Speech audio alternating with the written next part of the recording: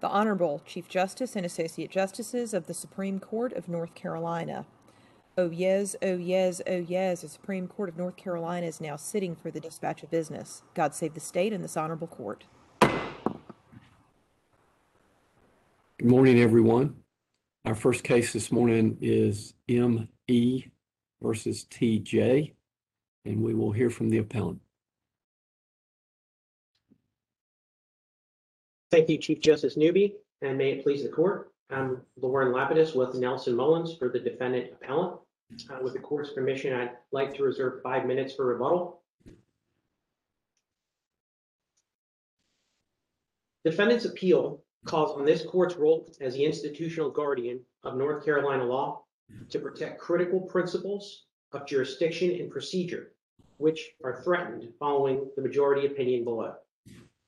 Despite the Court of Appeals allowing a record amendment which revealed a jurisdiction defeating court paper, the plaintiff's own voluntary dismissal of her DVPO complaint, the Court of Appeals ultimately treated that paper as a nullity and failed to address the district court's subject matter jurisdiction over the case, as well as its own jurisdiction on appeal.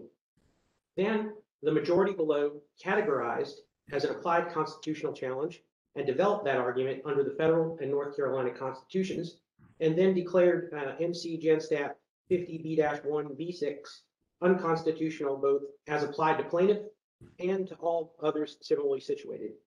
The majority then remanded the cause to the district court for the automatic entry of a DVPO against the defendant without any further hearing based on conduct occurring over 3 years ago, a disposition unauthorized by 50B-3B.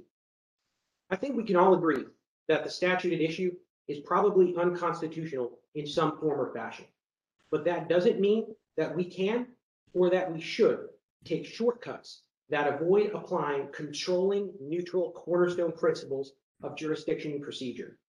Those are the principles that form the bedrock of our system of jurisprudence in North Carolina, which ensures its integrity, its predictability, and its reliability. Since the Court of Appeals majority failed to exercise the independent duty to evaluate its own jurisdiction and that of the district courts, as instructed by this court, among other procedural defaults, this court should vacate the Court of Appeals opinion and either affirm the district court's order or remand that cause to the tribunal and the district court for further proceedings as such action may be required. First, with respect to the independent duty of the Court of Appeals to evaluate its own jurisdiction. From time immemorial, this state, according to this court's jurisprudence, has followed 4 core principles of jurisprudence. They are short, well-established, poignant, and worth repeating here. Subject matter jurisdiction is always purely a legal question. It's not conferred by consent. 2, it's not waivable, and it can be raised at any time on appeal, including during oral argument to this court. Absent subject matter jurisdiction, any resulting judgment is void, not voidable. And when the record shows a lack of subject matter jurisdiction, the appellate court is to vacate any judgment or order entered without such authority. The problem here is that the Court of Appeals majority failed to apply these controlling jurisdictional rules set forth in this court's opinion in re TRP. It reasoned that the issues of the plaintiff's voluntary dismissal and her purported attempt to revive her lawsuit were illuminated not by a formal party, but instead by the court-appointed amicus invited to participate as part of the North Carolina Appellate Pro Bono Program and ordered by the Court of Appeals, quote, to defend the trial court's ruling. This court should squarely reject the Court of Appeals' holding and reasoning on this point. Once the Court of Appeals obtained actual knowledge of a record jurisdictional defect based on an order they allowing that document as part of the record, the law of this state requires that its intermediate appellate court follow the directives as laid out in re TRP and address its own jurisdiction ex meru motu. A North Carolina appellate court cannot lack jurisdiction to evaluate its own jurisdiction. And these jurisdictional rules, they're in place for good reason in North Carolina. It's to prevent a court from being forced into a usurpation role and relegated to issuing a void judgment, and also permitting the proper and efficient administration of the court system to distinguish and keep track of live disputes, those that courts actually have the power to decide. a court-appointed amici as an invitee of the Court of Appeals to assist it in deciding a complex issue of significant public importance, which is what happened here.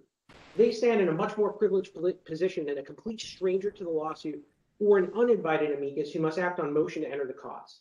At the very least, a court-appointed amicus should be able to assist the appellate court by pointing out bedrock issues of jurisdiction and preservation, not just merely responding to only the arguments carefully selected by the appellant.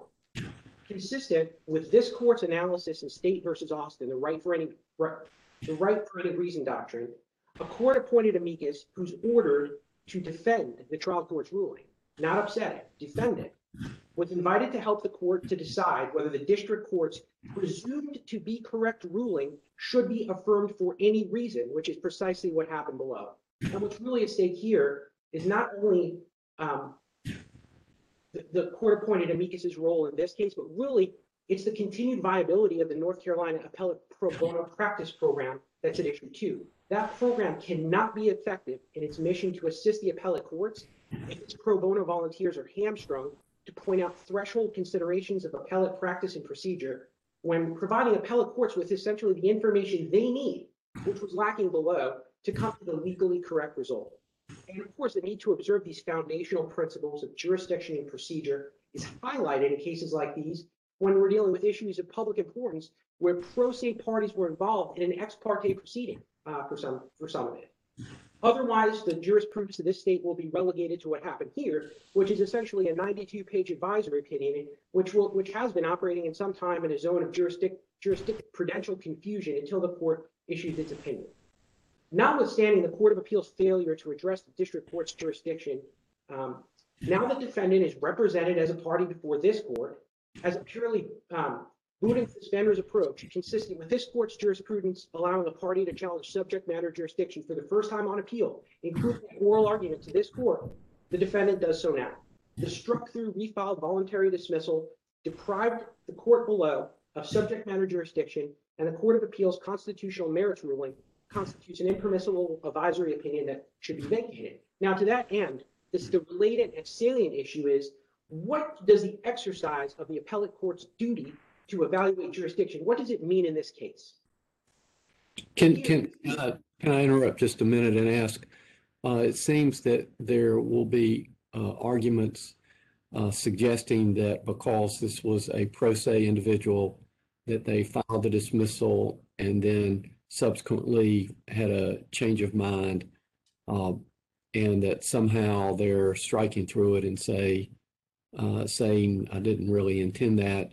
That somehow revived things. Can you comment about the pro se aspect as well as the timing and any impact that should have on our analysis? I'd be happy to, Chief Justice Newby.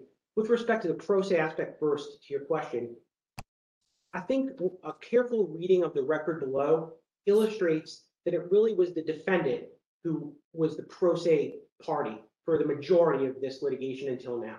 Because if you look at the record below, the plaintiff was pro se on the 31st of May 2018 when she went to court to acquire a DVPO.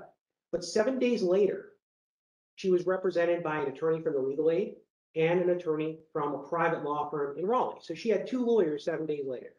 And Mr. Lapidus, would like you to finish answering the Chief's question in just a second, but just to make sure I understand.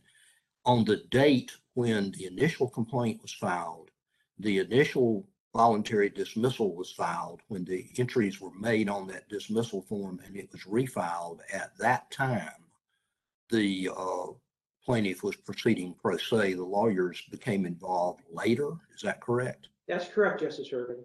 Okay. And so would you go back to the Chief's question, but I just want to make sure that I've got my facts straight. Yes, sir. Yes, Your Honor. That's correct. On day one, she was pro se. 7 days later on the hearing, when you're coming back to the district court for permanent relief, she had 2 lawyers. And by the time the Court of Appeals, the notice of appeal was filed, she had several more. And by the time the Court of Appeals case was briefed, she had a dozen. It was the defendant really that was the pro se party involved here. So going back to again, just getting the facts correct, and focusing just on day one, because that's the day that the pleading was filed that you contend divested the court of any jurisdiction. So on that day, doesn't the record also show that the pro se plaintiff was initially told by the trial judge, the district court judge, that she couldn't file a 50B, and so she went back to file the dismissal so she could file a 50C complaint, and then within a few minutes, the clerk's office said, no, you can pursue a 50B, even if the judge won't allow it. And the clerk suggested that this pro se litigant withdraw the voluntary dismissal by writing on the form that they intend to withdraw it, and that the withdrawal on the notice of voluntary dismissal was filed within like 38 minutes of the original document being filed. Thank you, Justice Charles. I think the response to that inquiry is those are the allegation, the averments of the plaintiff that she made in an affidavit that was filed for the first time in response to a motion to dismiss at the Court of Appeals. The problem is that none of those facts, and although those facts bleed well into the majority opinion below, we don't know the veracity of any of those facts because So let me just to follow up on that.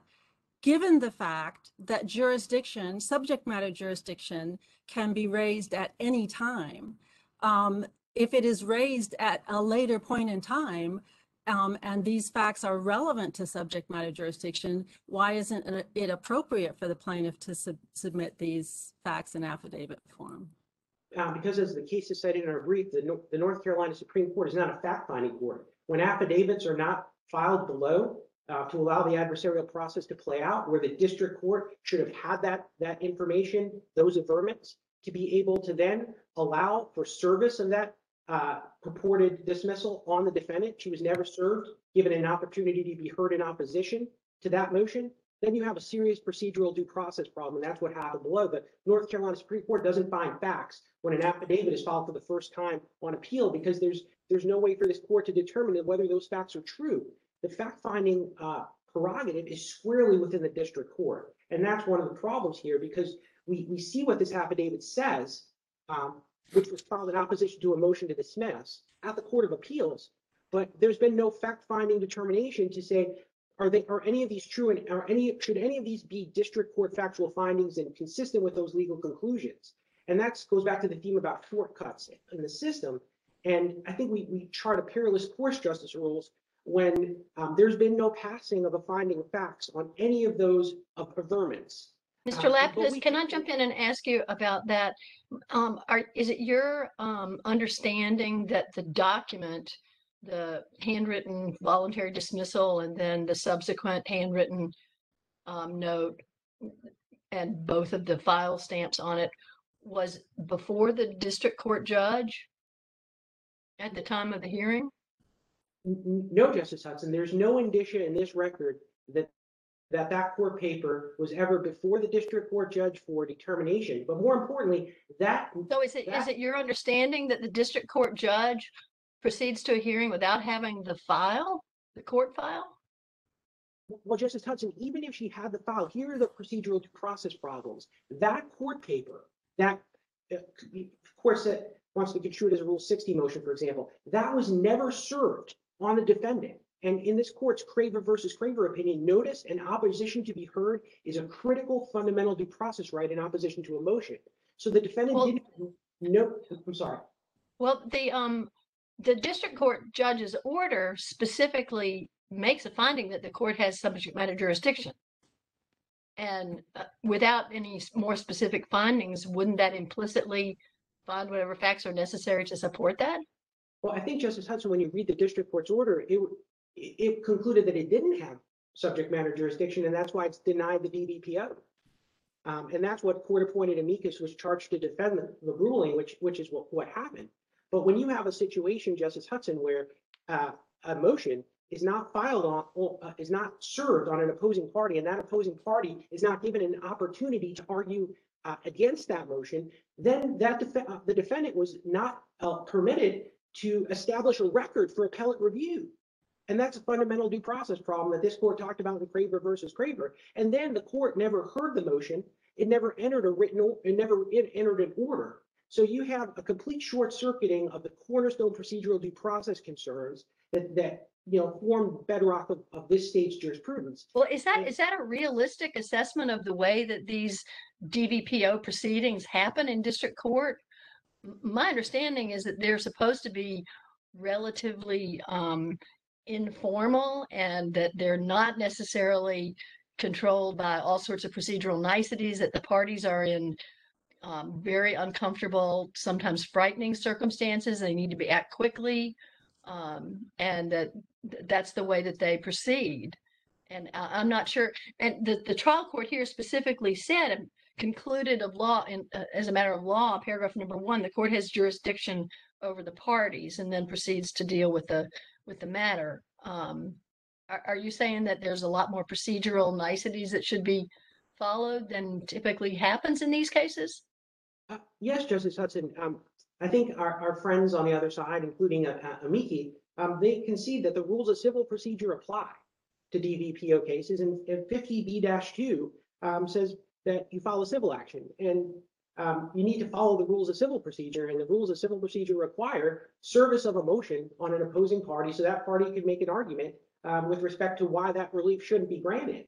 But when that doesn't happen, I think we then chart a perilous course into only allowing procedural due process to occur when we agree with the merits of how that's going to come through. And I think that's not the way that North Carolina law should be interpreted. How do you juxtapose that position with the amicus brief by the former district court judges that says that there is some relaxation of those kinds of rules in terms of the way that these kinds of procedures operate, and that they are to inure to the benefit of the pro se petitioner, such as the one here, who desires to get a 50B, especially in light of the fact that the clerk's office did indeed enter a second file stamp so as to show the district court judge, again, believing the amicus brief of the former district court judges, that the whole file was before the district court judge, and that therefore the complaint was deemed accepted by the clerk in light of the way that these court proceedings typically operate. Well, Justice Morgan, first, it wasn't only the plaintiff that was pro se, it was the defendant that's pro se. And I think we need to recognize that we need to protect both of their rights in proceedings like this. And rule of civil procedure 8 and 10 and 11 all apply to this case. And it goes back to the point that Justice Newby brought up earlier, is that plaintiff was equipped with multiple lawyers by the time this came for a hearing for permanent relief, and there was ample time to look at the record and figure out that there was a jurisdictional problem and file a proper motion that's noticed and give the defendant an opportunity to be heard, just like in Carter versus Clowers at the Court of Appeals, and give the court an opportunity to make the findings that we're all speculating about. We don't know that the facts that are in that affidavit are true, and we can't, I think, accept that as reality at this point on appeal. So doesn't the speculation go, to use your term, both ways then, in terms of the fact that you do have the amicus brief from the district court judges, the former ones, that say that indeed the way, according to them, that this kind of procedure operates would therefore recognize the fact that the complaint was on the first day appropriately before the district court judge to proceed in the manner in which the district court judge did? Well, I think the problem, Justice Morgan, is that the complaint was voluntarily dismissed. And under North Carolina law, a VD terminates the case and precludes it completely. So then the question is, you have this refiling. The refiling is not signed. It's not dated. There's the word amended written on top. These are all the findings that the district court was supposed to make and figure out. We don't know who wrote that on the that refile document. We don't know who crossed it out. We're saying all these things are possible, but the procedure and the jurisprudence of this state defers to the district court to go through the proper safeguards to say, okay, maybe there was a time, like maybe we could construe this, this refiled voluntary dismissal as some sort of motion, for relief. I don't think you can, because it wasn't signed and it wasn't dated. But even if you do, you have to give the defendant service of that document. The district court just can't look at it and say, oh, I have jurisdiction over this. I'm gonna reinstate the lawsuit. I'm gonna revive it unilaterally. You have to get, if you have a motion, Craver versus Craver, this court says, you have to give the other side a chance to oppose the relief that's sought. So you can make a record. I think Justice Urban has a question, but he might be muted. I'm sorry. Go ahead, Justice Searles. Yes, I do have a question that's moving us to the hearing that occurred when the plaintiff was represented. I understand your argument that there should have been a Rule 60 motion, but I'm trying to understand why what happened at the June 7th hearing when the plaintiff was represented doesn't cure, if in fact there was any jurisdictional defect, doesn't cure it. Because at that point, as I read the transcript, and particularly reading from page 5 of the transcript, the counsel for the plaintiff handed up an amended complaint. The amendment was to change, to factually be clear about the gender of the parties, but they make a motion to amend. The counsel says, the defendant has agreed to that motion, Your Honor, so we would ask that you just grant that motion to amend, and then we would move on. At that point, the trial court says, yes, I grant the motion to amend the complaint, wants to make sure that it is dated. Counsel requests permission to approach, dates the complaint. At that point, the court has before it a complaint, an amended complaint that's been properly dated, has been consented to by the defendant. Why isn't at that point jurisdiction conferred on the district court? A few reasons, Justice Rules. First, that original complaint was voluntarily dismissed. And if you look at page 16 of the record on appeal, you see that the only two items that were served on the defendant were the notice of hearing and a copy of the original complaint. That odd, strange, unilaterally refiled document that bears 2 file stamps was never served on the defendant. The defendant had no notice that a purported motion for some sort of relief to revive this lawsuit had ever been filed. So when she appeared at the June 7th hearing, she had no notice that there was going to be a motion or that there was a motion. She wasn't given an opportunity to be heard in opposition because there was no notice that it was even filed. And procedural due process requires that she be accorded that responsibility. Even if you think that the arguments would ultimately not have any merit, she has a constitutional due process right in this state to make a record for appellate review, and she wasn't allowed to do that. Mr. Lapidus, but before you move from that point, didn't the defendant make a general appearance at the hearing on the merits? Well, Justice Urban, a general appearance might be sufficient to take care of personal jurisdiction concerns. Why not? Well, what I'm saying, Justice Urban, is it might be for personal jurisdiction, but going back to the original core principles of subject matter jurisdiction cannot be conferred by consent. A general appearance doesn't give the court subject matter jurisdiction. I understand that, but your basic argument is that there was no service of various documents. To the extent that there may have been some defect in the process by which the original dismissal, I'm trying to use my words carefully here because I don't want to, don't want to introduce further confusion into an already confusing situation. But at some point, isn't the question of whether the process by which the dismissal was quote unquote cured, and I'm just using that word for lack of a better one, and I'm not understanding you to concede that it was, isn't that a non-jurisdictional question as compared to a jurisdictional question? Well, the sufficiency of the process to cure the dismissal? Well, the jurisdictional question was conclusively established upon the voluntary dismissal. Well, I think you have conceded, I think, in your brief that there are some ways that a voluntary dismissal can be effectively undone. One of them was the subject of Justice Earle's question, which is the filing or refiling of a complaint. There are cases that you've cited that suggest that you can use Rule 60 to do that. to the extent that there was what it was amounted to a Rule 60 process that wasn't necessarily done correctly, with all the I's dotted and T's crossed, does a deficient Rule 60 process that the defendant never objected to, is that jurisdiction? I think it is. Okay, then tell me why, help me understand why.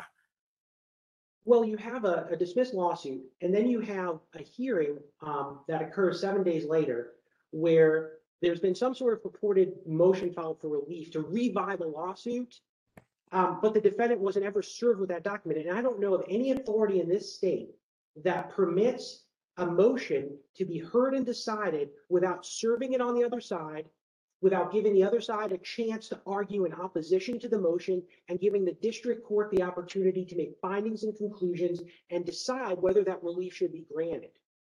Does a defendant have the ability to waive that right? No, not in this instance, Justice Ervin. And the reason why is because you can't waive what you don't have knowledge of, right? Waiver, the essence of waiver, Justice Ervin, is the voluntary. Let me ask you about that. As I understand the transcript, this is back to Justice Earls's question. The defendant attorney agreed to the amendment to the original complaint, which in essence undid the so-called dismissal and agreed to change the nature of the substantive complaint. Why doesn't that essentially amount to a Rule 60 that's agreed to by the defendant's counsel? Well, Justice Hudson, the essence of waiver, and that goes back into Justice Ervin's good question, is voluntary relinquishment of a known right. This defendant had no knowledge that the plaintiff dismissed her lawsuit 7 days earlier and was trying. If she's in the hearing where the documents are before the parties and she's agreeing to amend the document that had written on it that she voluntarily dismissed it, I'm not sure how it would appear from the record that she has no knowledge if she's appearing in person and agreeing to amend it. Well, Justice Hudson, it's because the defendant was never served and had no knowledge of the attempt to revive the dismissed lawsuit, which is core of the problem. There's so much confusion on this record that's why it's best, I think, Justice Hudson, to let the district courts solve this problem according to settled principles of procedure, which is allowing the other side to be served, allowing the other side to make opposing arguments, and then letting the district court enter a written order. There's no written order. Well, she did agree to allow the parties to agree to their agreed amendment to the substantive complaint that was by both parties. That didn't seem like the defendant wanted to oppose that. She agreed to it. The problem, I think, Justice Hudson, is that the proceeding, whatever that purported amendment that the district court made, it was void ab initio under In Re TRP. Once that voluntary dismissal was filed, it was void from the beginning. It was over. It was done. Counsel, you are well within your rebuttal time. Yes, Justice Newby, I was just going to wrap up and seeing that. And for these reasons, we respectfully request, among others, that this court vacate the Court of Appeals majority opinion, affirm the district court's order, or remand to the district court for a hearing on the Rule 60 motion. Thank you. Thank you, counsel. We'll hear from the appellee. Thank you, Chief Justice Newby. May it please the court, Christopher Brook for Plaintiff Appellee ME. At the start, I just want to say Happy New Year to the court. I hope that your 2022 is off to a good start and that the year treats you and your families well. Turning to the matter at hand, defendant is right. The rules and the case law matter. Applying the rules and that case law to this appeal will result in its dismissal, or in the alternative, to this court affirming the Court of Appeals. The joinder, preservation, and 60B arguments made by defendant are not properly before this court. One key fact at the outset: the Court of Appeals offered defendant pro bono counsel. She declined that counsel. So beyond responding to plaintiff's proposed record on appeal, stating she didn't want to participate in this appeal, and arguing very briefly that 50B's exclusion of ME was constitutional, the defendant did not argue at the Court of Appeals. The law here is straightforward. Rule 28A says that the scope of review on appeal is limited to issues so presented in the several briefs. Issues not presented and discussed in a party's briefs are deemed abandoned. This court unanimously held in State v. Brent in 2013 that the other issue defendant raises before this court was not considered by the Court of Appeals because defendant failed to raise it in his brief before that court. Thus, defendant has abandoned the issue by failing to raise it in his brief before the Court of Appeals. Having failed to raise the non-jurisdictional, joinder, preservation, and 60B arguments that defendant relies upon before this court at the Court of Appeals, she's waived review of these issues by this court. It bears further mentioning in regards to the joinder argument, that the joinder argument defendant urges upon this court today was first raised in the dissent at the Court of Appeals by Judge Tyson. As Judge Tyson noted, however, in his dissent in Viar that was subsequently adopted by this court, appellate judges cannot create appeals for parties. But even if this court reaches the merits of this dispute, defendants' arguments are meritless for a number of the reasons that were stressed in the prior moments. The strike through here constituted a 60B request for relief that the trial court granted. To start, the parties and the dissent agree that 60B relief is possible subsequent to the filing of a voluntary dismissal. Indeed, our courts repeatedly have referred to 60B as the grand reservoir of equitable power. Requests for Rule 60B relief are liberally construed. The Carter Court at the Court of Appeals said that form and, quote, nomenclature are unimportant. Requests for Rule 60B relief are not even strictly necessary. Barnes, Taylor at the Court of Appeals, as well as one of defense counsel's treatise, establish that motions are not necessary to receive 60B relief. Those sources also stand for the proposition that trial courts can act of their own initiative to grant Rule 60B relief. And appellate courts proceed likewise. They exhibit a market preference for litigants having the chance to dispose of their case on the merits, elevating form over substance. And that includes... Can you point to us where the defendant was made aware that the initial case had been voluntarily dismissed before the strike through? Chief Justice, the statute says, and this is 50B-2A, that when a DVPO is sought, the summons shall be issued and served, quote, through appropriate law enforcement agency, and says further, quote, attachments to the summons shall include the complaint, notice of hearing, any temporary or ex parte order that has been issued, or other papers. Now, defendant's counsel repeatedly states that this voluntary dismissal and strike through was not served upon the defendant, but never cites anything for that contention. It's an entirely bald. So my question is there anything in the record that shows that the defendant was made aware of there having been a dismissal such that the defendant would knowingly waive, if that were appropriate, waive any notice that this is now converted to a 60B motion?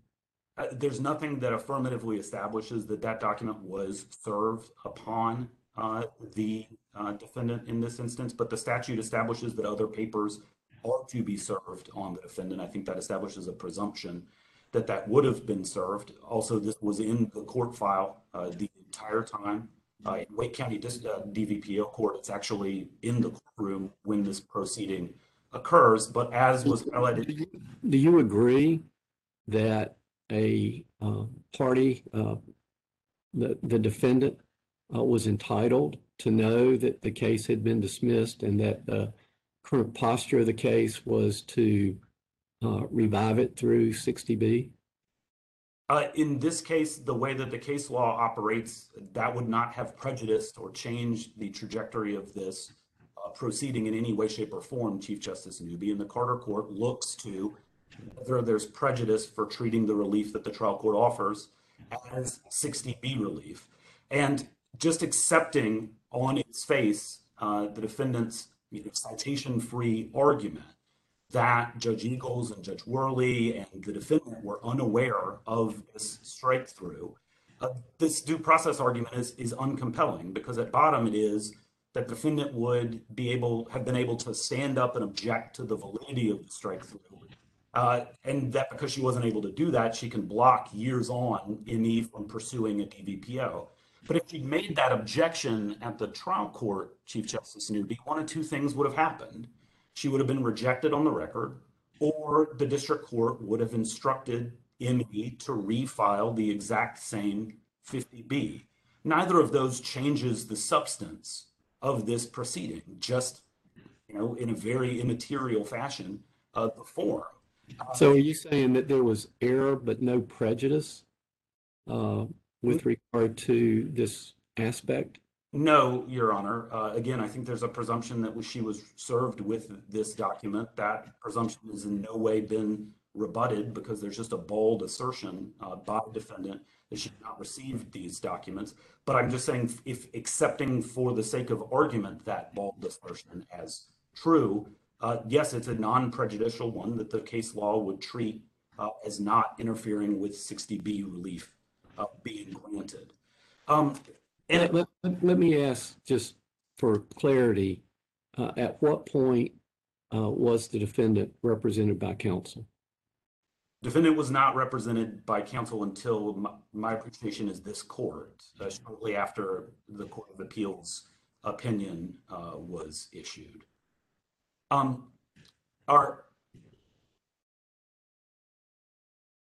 appellate courts extend deference to trial court relief that is 60B relief, construing relief that's provided on other or ambiguous grounds as Rule 60B relief. This court, in matter of Ward, interpreted a request for relief on other grounds as 60B relief, despite the fact 60B had never been mentioned prior to the Supreme Court of North Carolina.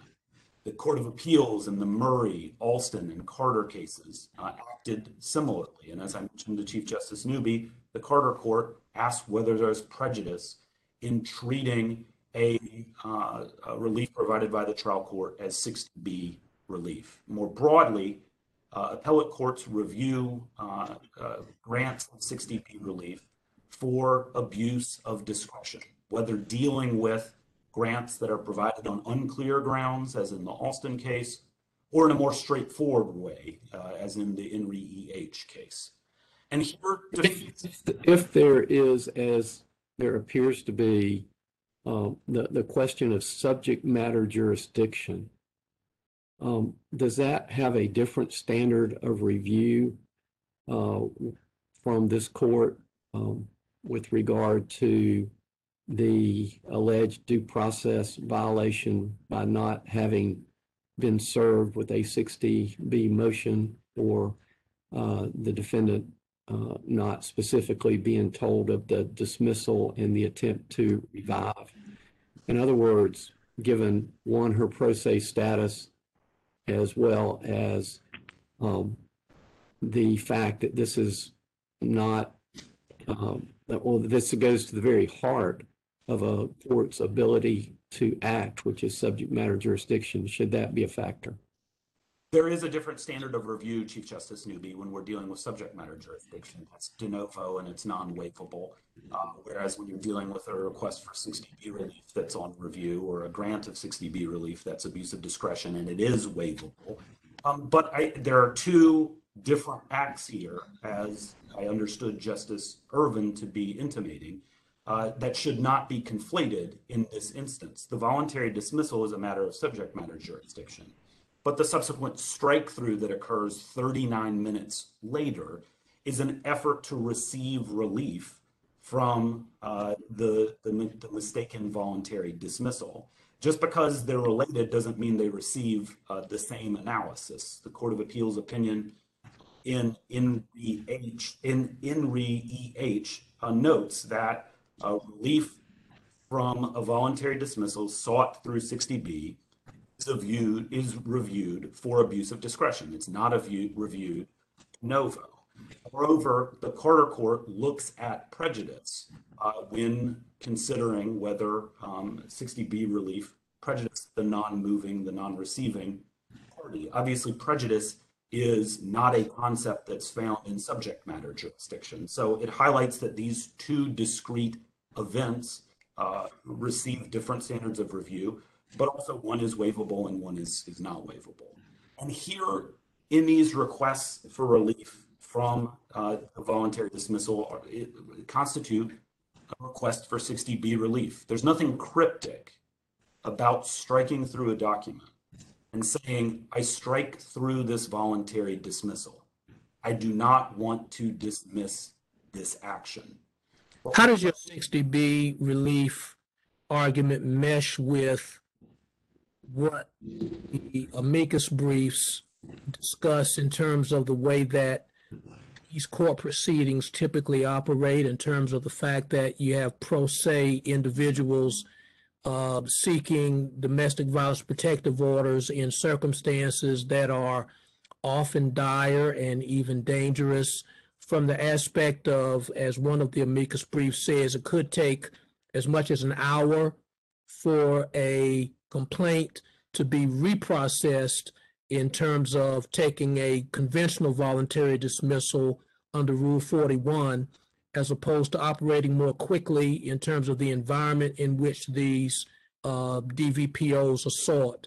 How does your 60B argument mesh with that concept that's related to us in these briefs? I think the fact that we're in a DVPO proceeding underlines the fact that this is the unusual case where 60B relief can be granted even when the form of the request is not strictly motion compliant. That's what the Barnes case stands for. That's what the Taylor case stands for. That's, again, what defense counsel's treatise says, that when there's an unusual case, a trial court can grant 60B relief even when the request for relief comes in a form other than a motion. And Justice Morgan, as you note, this is a deeply unusual case, and the DVPO proceedings are unusual as well. It's an instance where you're dealing with parties, as the amicus amply illustrate, who are often terrified and suffering from emotional trauma. In this case, Emmy had never been to the Wake County Courthouse before, and she's there with her mother 36 hours after she's been suffering a barrage of both physical and emotional intimidation from TJ. And the DVPO proceedings are set up in a somewhat unique fashion here to provide relief in a timely and expeditious fashion so that we can de-escalate these circumstances before they result in further violence. It also involves a more robust role for the clerks being played here. 50B D2 says that the clerks, quote, shall provide to pro se complainants all forms that are necessary or appropriate to enable them to proceed pro se pursuant to this section. But the unusual nature of this proceeding doesn't stop there. It also includes Emmy almost contemporaneously recognizing her error and taking steps to address that error. And following the clerk's instructions, she strikes through the voluntary dismissal. This is after, as Justice Earls noted previously, Emmy had appeared before Judge Eagles. Judge Eagles told her she could not receive a 50B, but that she could seek a 50C. She goes back to the clerk's office. She's provided a 50C and a voluntary dismissal for the 50B from the clerk, told to complete those, but she almost instantaneously recognizes that she wants to proceed with the 50B. And then following the clerk's instructions, she strikes through the voluntary dismissal. And in so doing, she checks a number of the key boxes for 60B relief, identifying the error, in this case, the inadvertent dismissal, identifying the relief sought, in this case, rescission of the voluntary dismissal, and then, as I believe you noted earlier, Justice Morgan, she reclocks and refiles the withdrawn voluntary dismissal. And then the orders that follow that from the trial court judges grant the relief that ME sought by allowing her to proceed to the merits.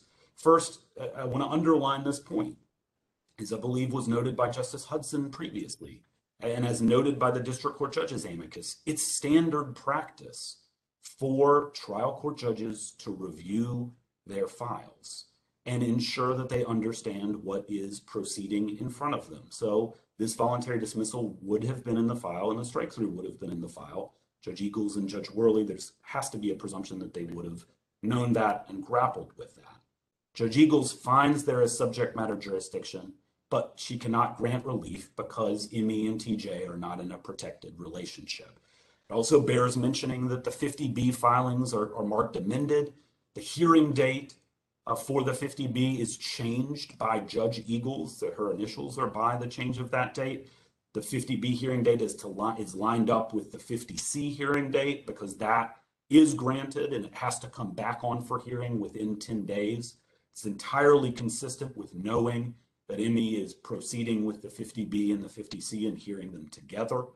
And then Judge Worley, based, quote, on review of file and with defendant in court, indicates the court has jurisdiction over the parties and the subject matter and proceeds to the merits. There's no abuse of discretion in seeing this strike through for what it was, the unusual request for relief from somebody in crisis and allowing the plaintiff to proceed to the merits. The defendant's efforts to Monday morning quarterback the trial court without good cause in this instance related to the 60B must be rejected. Turning to the preservation point briefly, Your Honors, the requirements of 10A1 are well known. Before you move totally away from that point, Mr. Brook, let me follow up on the question that Justice Earls asked Mr. Lapidus. You had this, once the parties got to the hearing on the merits before Judge Worley, there was a motion made to amend the complaint. Yes, Your Honor. Which was consented to by the defendant, apparently. Yes, sir. And was allowed. Is there any basis for concluding that the allowance of that amendment might have been tantamount to a refiling of a complaint for purposes of Rule 41? I think so, Your Honor, because in that case, the substance of the complaint had been changed to reflect the fact that they're in a same-sex dating relationship. That is, as was highlighted by Justice Earls, signed off on by TJ, and then she was allowed to be heard in regards to whether that 50B was going to enter.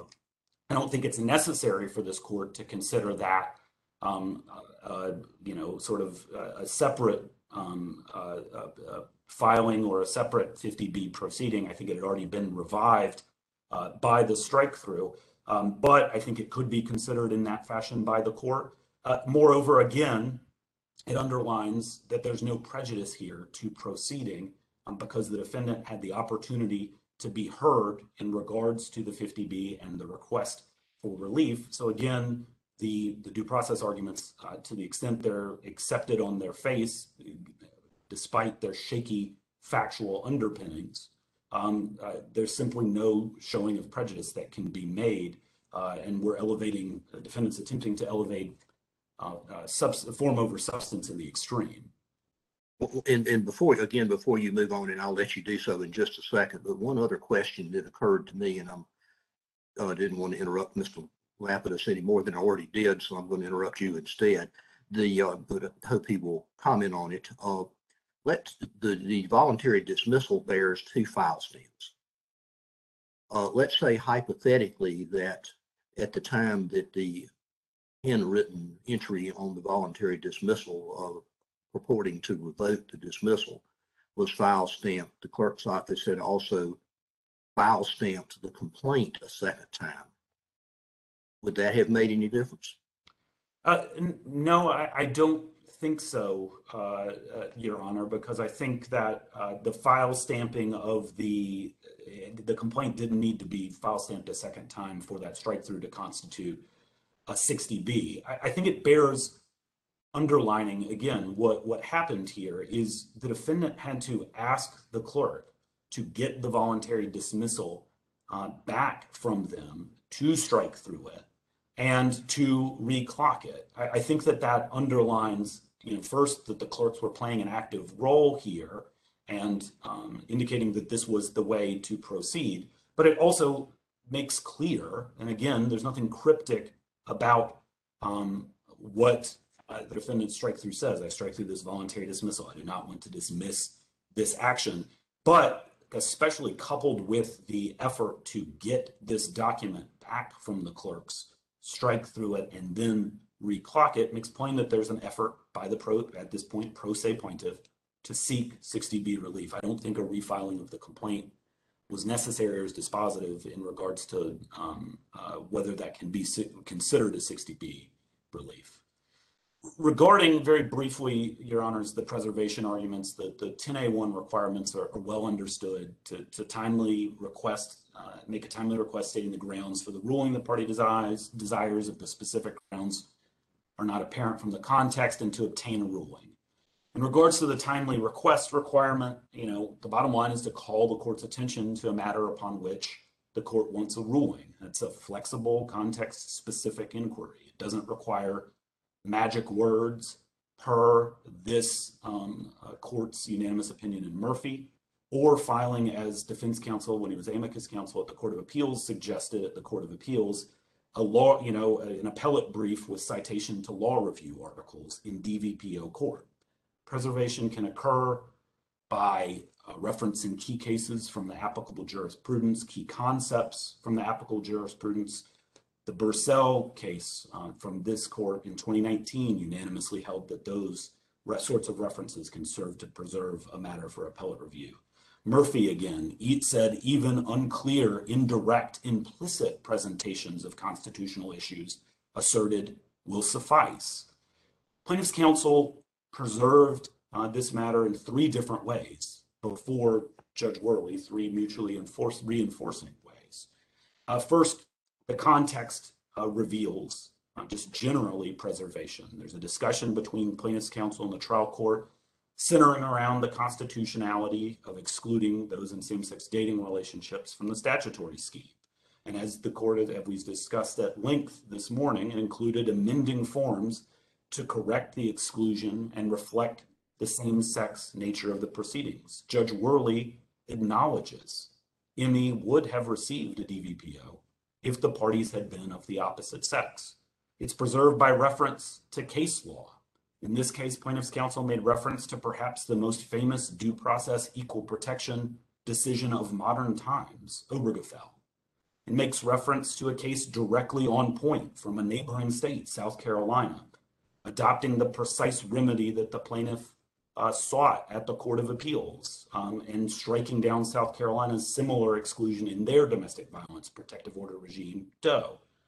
And then it's preserved by plaintiff's counsel making the foundational due process equal protection argument that there's no rational basis for excluding plaintiff from access to the 50B here. And Judge Worley plainly engaged and understood this argument. The order that she entered says plaintiff argued that she should be allowed to proceed on her request for a DVPO because the current North Carolina General Statute 51B is unconstitutional after the United States Supreme Court decision in Obergefell versus Hodges. And what's the response to the defendant's position that all that you've just said about the preservation by the plaintiff was just a, quote, passing, unquote, reference to these matters that you're raising? In the transcript, or at least the way it's depicted in the brief, it's only 1 paragraph long in terms of what was said at that time on behalf of the plaintiff. So if it is arguably a passing reference, how does that constitute sufficient preservation? Well, Justice Morgan, it's not a passing reference, and there's more than 1 paragraph. There's a colloquy back and forth between plaintiff's counsel and Judge Worley. That 1 paragraph, for instance, does not include and excludes the discussion about the South Carolina case, where South Carolina Supreme Court struck down a similar exclusion here. But Justice Morgan, it also bears mentioning here that plaintiff's counsel didn't just preserve these issues at the trial court. Plaintiff's counsel made a winning constitutional argument that should have allowed ME to receive her DVPO at the trial court. The argument that there's no rational basis review, you don't have to take our word for it that that's a winning argument. When Mr. Lapidus was pressed at the Court of Appeals about whether this exclusion was unconstitutional, he acknowledged it was unconstitutional, but he didn't only do that. He also said there's no rational basis for this exclusion. So he used the same words as plaintiff's counsel to explain why this was unconstitutional. Chief Judge McGee's opinion does a similar thing and says, we further hold that North Carolina General Statute 50B-1B6, as applied to plaintiff and those similarly situated, cannot withstand even rational basis review. If a winning constitutional argument does not preserve a matter for appellate review, Your Honor, I'm not sure what can preserve a matter for appellate review. Finally, very briefly in regards to joinder, Your Honors. Joinder, as I mentioned previously, is waived. It's not necessary here for the reasons stated in the brief. I'm willing and happy to rest on the brief. The state's brief also at great length explains why joinder is not of legislative leadership is not necessary in this instance. I think one final point bears mentioning here in regards to joinder. If the legislature and legislative leadership wish to be involved in this case, they've had ample opportunity to be involved through the proper course of intervention. Briefing concluded in the Court of Appeals a year and a half ago. The Court of Appeals decided this case more than a year ago. The Court of Appeals decision was front page news. Not only is this issue not before the court, not only is legislative leadership in this instance not necessary party, but it doesn't appear that the legislative leadership wishes to be involved in this litigation, as they've had a means to be involved and have not sought to avail themselves of that means. In closing, Your Honors, defendant argues contrary to black letter law in seeking to pursue this abandoned appeal and in her merits arguments. These arguments are not only wrong, but fundamentally misapprehend the nature of trial court practice, especially DVPO proceedings.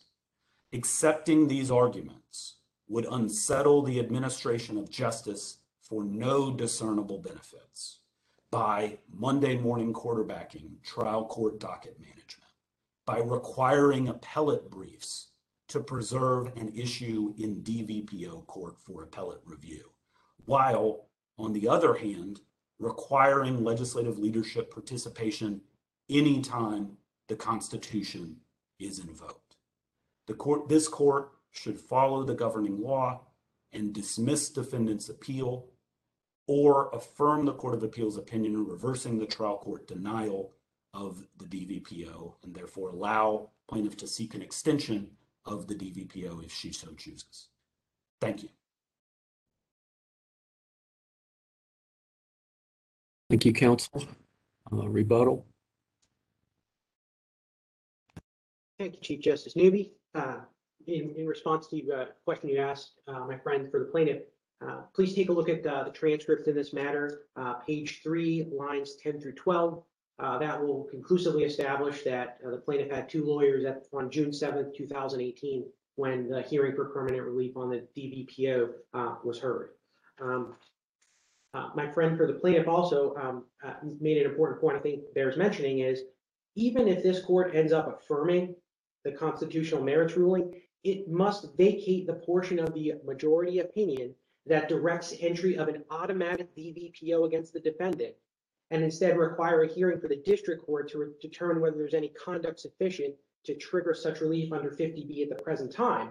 The COA remanded the case to the district court for automatic entry of a DVPO without any hearing based on conduct from 3 years ago, a statutorily unauthorized result. With respect to Justice Urban and Justice Earle's questions and Justice Hudson's questions, a party cannot amend a complaint that has been dismissed. That was void ad initio. Final point here is, it goes back to my theme about shortcuts. If we only conclude that it's appropriate to accord procedural due process to arguments that we think have merit or that would be or wouldn't be prejudicial, we really threaten the integrity of the system. There was no service, there was no hearing, there was no written order, there were no findings of fact and no conclusions. I think that we set a perilous course if we accept that reality as a legitimate basis to have trial court jurisprudence continue in that fashion. So I think this court should call on its institutional role as a guardian of the law to just make sure that we follow these time-honored principles when we're deciding this. And final point on preservation, in my remaining seconds, is the problem is we couldn't determine whether there was a facial or as-applied challenge. We couldn't determine that, but that's required by a trinity of controlling statutes that require facial challenges to be heard by a three-judge panel. So Thank you, Counsel. Madam Clerk. Oh yes, oh yes, oh yes, the Supreme Court of North Carolina will be in recess for 15 minutes. God save the state and this honorable court.